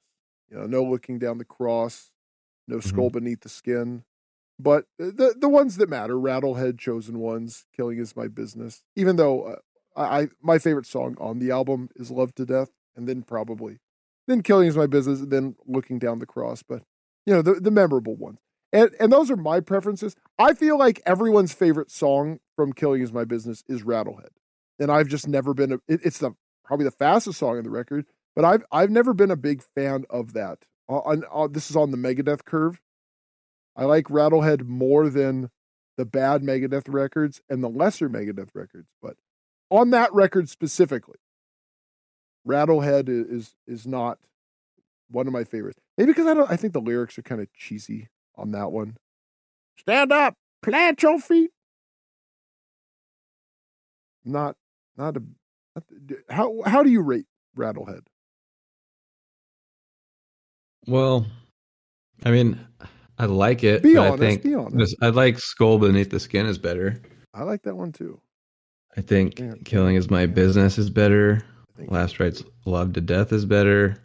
Chosen Ones is better. Looking Down the Cross is better. I'd put it. I don't really like Mechanics that much. Yeah, I think Rattlehead is better than Mechanics. Yeah, and then These Boots and Mechanics are the lower of the record. Which is annoying because Mechanics is the one that he still somewhat plays live. Yeah, like of all the songs from that record, I understand. It's like the least powerful song on the record. I understand that it was a Metallica song at some point, so there is some kind of music history with it. But of all the songs, it's so weird that that's the one that he latches to. But yeah, so you got that. That's 86. So this is, and then we're going to 87, which is still the Peace Sells tour. Wake Up Dead, Conjuring, Bad Omen, Rattlehead, My Last Words, Peace Sells, Devil's Island, which is really weird to have My Last Words in the middle of your set. These Boots, Mechanics, Good Morning Black Friday, and the encore, Last Rites, Love to Death. Now, and we got some variations here for closers. Sometimes Bad Omen, sometimes Black Friday, sometimes Mechanics, sometimes These Boots, and sometimes Anarchy in the UK. So, so we got Anarchy in the UK a few times. So clearly that was on his mind at the time. And there is some little variation with various shows where sometimes they did Skull Beneath the Skin at the end. So it wasn't, this is just the average. This is like most of the shows that they did. Like we remember that when we saw Exodus like 2 nights in a row. Yeah. And yeah, so like one night they opened played the same songs. They did, but here's the thing: they opened with "Bonded by Blood," and then the next night they opened with "Piranha." Okay. Yeah, so they did change things around. So it's possible that the next night that they did play different songs, like they variation. Instead of playing "Piranha," they played I don't know, Impaler. But still, we're 2 albums in to Megadeth, and they're basically just playing the first 2 albums. That's to be expected. 1988. Now this is So Far So Good, So What? Yeah. Yes. So. And that's with the new lineup with Chuck Baylor and Jeff Young. Yes. Gar Samuelson and Chris Poland have done too much heroin to stay in this band at this point. So we got Wake Up Dead, which it seems like a steady opener. Yeah, new staple. Set the World Afire, which that's a really good song. I do like World Afire. Hook and Mouth, The Conjuring, Mary Jane, In My Darkest Hour. Great song. Devil's Island. These Boots Are Made for Walking. I don't know why you would keep you. Yeah. That's yes. Okay, you're gonna continue, but there's 2 covers in the set list. Yes, Peace Sells and then Anarchy in the UK. It is weird for an established band to do 2 covers on the tour supporting their 3rd album. Right. And this is something that I have noticed that a lot of bands, they do covers early on because they don't have a lot of material, and it still helps generate some kind of I think it's like a marketing tool too. Yeah. And then they do it way late in their career, like after they Megadeth has done that as well. Yeah, well that's a pattern that I've seen is like there's a bell curve where they do covers like in the beginning and then the very end of their career. Yeah, Megadeth's got a lot of covers lately. To get relevant again? I don't know if it's no. It's just like they're retiring. They're old men now, and so they slowing down by doing covers. That's a thing that I've noticed. Yeah, and then they close with Mechanics, and we got some other variations with like Rattlehead, Devil's Island. Like, I guess that some other songs that were here, but for the most part. Starting to phase out the first album. There's a few first album is not. Yeah, so there's the occasional Mechanics and Rattlehead. Okay, yeah, and like we said, Mechanics is besides the cover, the songs from it are the songs that we both rated the 2 worst songs from the first album. Yeah, but 1988, this is when it's all starting to change. Now, this album was really popular at the time, and it was a big seller, but it isn't one really people talk about. Now, 1990, This is the one that has pretty much cemented Megadeth as a classic legendary band. Like they had a debut album that was pretty good. They had a follow-up that was classic. They had another album that was good. And they're like, okay, so it wasn't a fluke. This is a band that means business. But go on. Oh, I was gonna say that this was the album that either brought them into what was called the Big Four, so to speak, or were they already into that? They were probably already into that at that point. But yeah, this is the seminal album, as they say. What they're going to be known for, so to speak. I think we talked about that earlier, the previous episode. Yeah, the guy that I knew that got me into black and death metal specifically. And I asked him if he liked Megadeth, and he said the only one you need to listen to is Rust in Peace, which I think if that guy were to actually sit down and listen to every Megadeth album, he would say Killing Is My Business or Peace Sells, because his favorite thrash bands were Sodom, great band, Destruction, and Slayer. Those were the one, and he said, like, if you want, throw in some cool ones like Exodus. Yeah, and Rust in Peace, like Killing Is My Business and Peace Sells is way thrashier than exactly. Rust in Peace has like one thrashy song, two thrashy songs. Take No Prisoners, and I was gonna say Take No Prisoners. Poison Was the Cure. Yeah, which both great songs. Actually, Take No Prisoners is one of my least favorite songs on that album, but it's still a good song. I like the middle of that album. I think is the best part of it. But here we go. Opening, Wake Up Dead, just how it is at this point. Then Hook and Mouth. That's a strange one to do second. Hangar 18, The Conjuring, My Darkest Hour, Take No Prisoners, Holy Wars, Devil's Island, Peace Sells, Anarchy in the UK. Now again, we have a little bit of little variation where there's occasionally Good Morning, Rattlehead, but the first album it's pretty much gone. Like a few times they played Rattlehead, but for the most part, the rest of the first album is gone.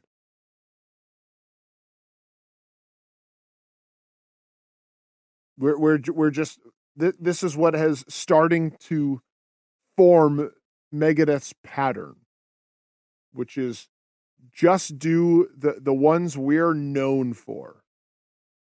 And it's a solid set. I don't know how long it is. I don't want to time any of these.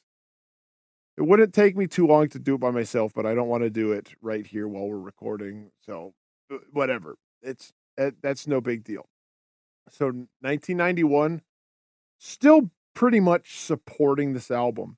Now, I would guess 1990, that's Rust in Peace just came out or is on its way into stores, and they don't know what are the fan favorites. I'm sure that they're like, oh, this song's cool. I don't know about this one, but for the most part, they're just kind of like, all right, this is the one I think is good. I think the fans are going to like this one. I think that blah, blah, blah. So they're just winging it. So 1991, this is after the dust is settled and the buzz goes around and they hear what the fans are saying. The people are talking. Okay, which are the ones they like? That being said, you got Intro, Wake Up Dead. Then Hook and Mouth, Hangar 18, The Conjuring, In My Darkest Hour, Dawn Patrol, Tornado of Souls, which I'm sure I love that song. Yeah, I think at this point that's gotta be. I think that's people recognize, Marty Friedman with his solo. Oops. Oh, yeah, sure. Yeah, and I think this is kind of like at the time, the buzz has kind of gone around and come back to them. Okay, people like the Tornado of Souls. That's the one because it didn't have a video, so it's a song that will pop up over and over. You'll start to see a pattern here, but it's of all the songs, like it's not Five Magics, it's not Lucretia, it's not even Take No Prisoners, definitely not Poison Was the Cure or even Rust in Peace, but Tornado of Souls. It'll keep popping up. But after Tornado of Souls, we got Devil's Island, Holy Wars, Peace Sells, Anarchy in the UK. Now, here we go for the show openers and closers. As far as the variation, sometimes you got Good Morning Black Friday. Sometimes you got Mechanics. And this is, very rarely. But for the most part, the first album is gone, with the exception of Mechanics, and all the better songs of Peace Sells are gone. It's just, I don't know why Devil's Island is on there. That's a weird one. It's for everything that is, it's a good song, but for all the other tracks there, even like Bad Omen, it's like they're trying to not be a thrash band. And Devil's Island is from the classic album, but it's a little slower. They got rid of the old and in with the new. Yeah. But we got a few thrashy songs here and there. We got Hook and Mouth. Yeah. Hook and Mouth. That's thrashy. What? Oh wait, Hook and Mouth? Yeah. No, they have a lot more thrashier songs than that. Well, I mean, on this set list. Oh yeah. But yeah, like Tornado of Souls, even Holy Wars, like these are not songs that have that thrash beat. Good songs. Even Wake Up Dead. Like this is maybe in the end of In My Darkest Hour, maybe, but the Conjuring is the best you're gonna get. But for the most part, yep, this is like you had told me off air when we were talking about this before the show started, mm-hmm. where you appreciate Euthanasia because it feels like the follow-up to Countdown to Extinction, where Countdown to Extinction you're less receptive of because it followed Rust in Peace, and it feels like a 180 or a setback. Yeah, but I might have misread it because Rust in Peace isn't as thrashy as I remember. Sure. It's definitely not. So, but the songs are really good. It's a musician's album. Yes. That's the best way to put Rust in Peace, where the first three are the thrash records, and then Rust in Peace is the musician's album, and then the ones after that are just 90s rock. Right. Like very, very rarely do we hear any. Like Megadeth at least still sounded like Megadeth. I will say that as they kept going. But unlike Metallica became a different band. Well, except for one or maybe two records. Well, I mean, yeah, they had bad records. Yeah, Risk is unforgivable. Risk. But, yeah. But yeah. Cryptic Writings and Train of Consequences, they just feel like slower versions of Megadeth. Where this set list is setting the stage for what Megadeth would become. Like they are just slowly rotating their fast songs out, and those are the songs that made them popular. Now, 1992, and they open with a song that I really feel like they should have been opening with the whole time, and everybody used to give me crap for this. They open with Holy Wars. That's how I think they should be open. They shouldn't be closing with Holy Wars. They should be opening with Holy Wars. Holy Wars that's a gets song. You going. Yeah, I was gonna say that's a song you don't want to end, and it is almost 7 minutes long. Yeah, it's one of the longer songs because it starts off and gets you pumped, and then you get a little break, and then it riles you back up. It's a really good way to open your show. But we got that, and then followed by what became their standard opener for many years, "Skin of My Teeth." And then, this is Countdown. Right, exactly. Yeah, when this came out, and I do think the follow-up. "Skin of My Teeth" is the best record or the best song on that record. And it's not like, wow, it only has one good song, "Skin of My Teeth." No. Every song on Ashes in Your Mouth is pretty good. That's a good song. That's a very good song. Oh, what were we going to say? I don't think Symphony of Destruction is very good. I think that's really far and wide the worst song. Yes. I think the main riff kind of sucks, but I like the... But it's what they're known for. I think that's what a lot of people know Megadeth from. But it's their most highest selling record. Well, yeah. Well, I don't know if it's the highest selling. It was their best debut. It debuted at number 2. Okay. Yeah, I don't know if it outsold, like maybe at the time of its release. Maybe at the time of release, I don't know. I mean, we may have gone over this on an episode, but I don't remember. It was definitely their biggest album at the time. But Symphony of Destruction, it's a very average song. It's a bad Megadeth song. It's for 90s rock, it's fine. The main riff sucks. I like all the other riffs. The leads are cool. I don't mind the lyrics, but I think every song on Countdown to Extinction is good, but it is lesser Megadeth. Like Foreclosure of a Dream is good. Architecture of Aggression is good. Captive Honor is good. Countdown to Extinction is actually a really good song. That's probably my second favorite song on that record. Sweating Bullets is a good song. The video's silly. Oh, the video. He's just talking to himself. Yeah. In that room. Yes. I think that is a good song. Ashes in Your Mouth is a good song. High Speed Dirt's really good. Yeah, it's about them skydiving. Jumping out of plane. Yeah, skydiving. Yeah, not exactly jumping out of a plane. Technically, yes, but they're skydiving, yes. Skydiving, yeah. As a follow up to Rust in Peace, I do agree, and it's kind of like it's the natural progression, but unfortunately, it's the natural progression.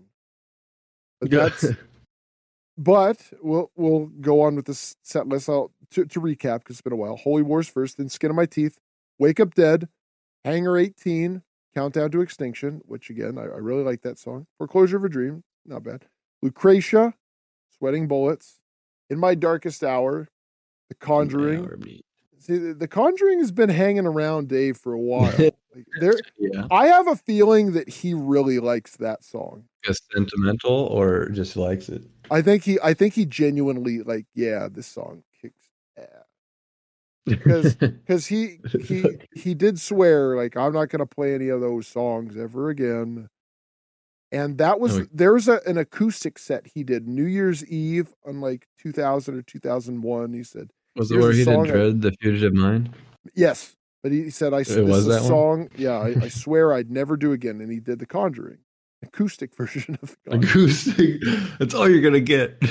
Yeah, but he has been playing that one lately, so I think he's like, "Screw it, I like this song." Because I don't. The Conjuring is a good song, but I don't think it is one of the best early Megadeth songs. No, all right. Well, you got to continue with the set list. Tornado of Souls, yeah. Ashes in Your Mouth, Symphony of Destruction, Peace Sells, and then Anarchy in the UK. I don't know what that's doing as an encore. I've seen that a few times. That and Paranoid. Oh, really? That was cool. Yeah, that was the thing. I've seen that a few times. But here we got a little variation here. Show openers, Crown of Worms. That song's really cool. I like that song. Oh, and that's sort of their upcoming record off of Euthanasia. No, that's Odd Countdown. Is it? Oh, yeah. Why do I keep thinking that's Euthanasia? I don't know, because we had this argument before we started. Yes, we did. Yes. And then main set closers, we got Mechanics, and that's pretty much it as far as the first record. So they have completely pushed out the first record, with the exception of Mechanics. I think he does Mechanics out of spite to Metallica, less that people like it, and I'm gonna play it for them. That's what I think it is. Now we got the set list for 93. This is pretty much the same thing. I'm not going to go through this bit by bit. It's just a few minor changes. It doesn't have Tornado of Souls, but whatever. More or less the same thing. Sometimes High Speed Dirt, sometimes Angry Again, sometimes Bad Omen. But for the most part, the first album's gone. Now this is where it all begins, because Countdown to Extinction, huge record for it. Yeah. It was sold big, it debuted big, and it also cemented to Dave, you'll never be as big as Metallica. They debuted at number 1. You debuted at number 2 because of Achy Breaky Heart. Billy Ray. Yes, Billy Ray. I don't really need to start breaking down everything from this year on. So starting with 1994, Euthanasia, they just started adding more stuff from new albums, whether it was the Euthanasia tour, adding Tout Le Monde, Reckoning Day, sometimes Train of Consequences. And Train of Consequences and Tout Le Monde become staples, more or less. Not always Train of Consequences, but Tout Le Monde seems to be always there. For the Cryptic Writings tour, they added, obviously, Trust. They used The Man Almost Honest. And then Trust and She-Wolf kind of become staples. Sometimes She-Wolf doesn't make the cut, but Trust seems to be there always. But for the most part, it's just all of these singles, all the ones that had music videos, and a lot of the time Wake Up Dead. But from Countdown and on, their set almost never changed. And with the exception of the occasional mechanics, which very, very rarely, the first album is almost completely gone. And even a lot of the songs that were on Peace Sells and So Far So Good are gone. The songs that made Megadeth famous, the ones that brought them all of their fans, they don't play live anymore. I think Rust in Peace, it's the equivalent of Metallica and the Black Album. Where sure, Rust in Peace is a better record than the Black Album. The songs are better. Maybe the production's not as good, but the production on Rust in Peace is flawless. Guitar tones are really good, and the songs are good enough. The guitar playing is really great. All the musicianship is top notch, but it's not that early grit, early raw, early fast, in your face Megadeth. And those songs are sorely missed. It wasn't until 2018 that The Conjuring and My Last Words started showing up again. As we're looking here, this is the set list for 2023. Hangar 18, Dread and the Fugitive Mind, Angry Again, Sweating Bullets, She-Wolf, Trust, Tout Le Monde, We'll Be Back. That's a new one. Tornado Soul, Symphony of Destruction, Peace Sells, Mechanics, Holy Wars. Not the worst, but still, where are all your classics, Dave? This one doesn't even have Wake Up Dead. Peace Sells is the best record. I know Mechanics is here, but there's better songs from Killing Is My Business.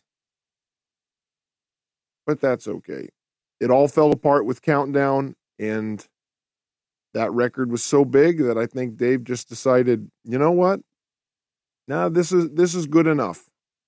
And almost kind of like a little treat he throws the fans occasionally. He brings out The Conjuring, My Last Words, Hook and Mouth even. Take us home, DJ. And thanks again for listening to the Metal Podcast. Hope you enjoyed us going through the golden years of Disney and the songs they used to, produce and create, unlike what they're doing today, and going through a little bit of Megadeth's history and their set list. Thanks again for tuning in, and you can check us out again. We are the Metal Podcast. Stay safe out there.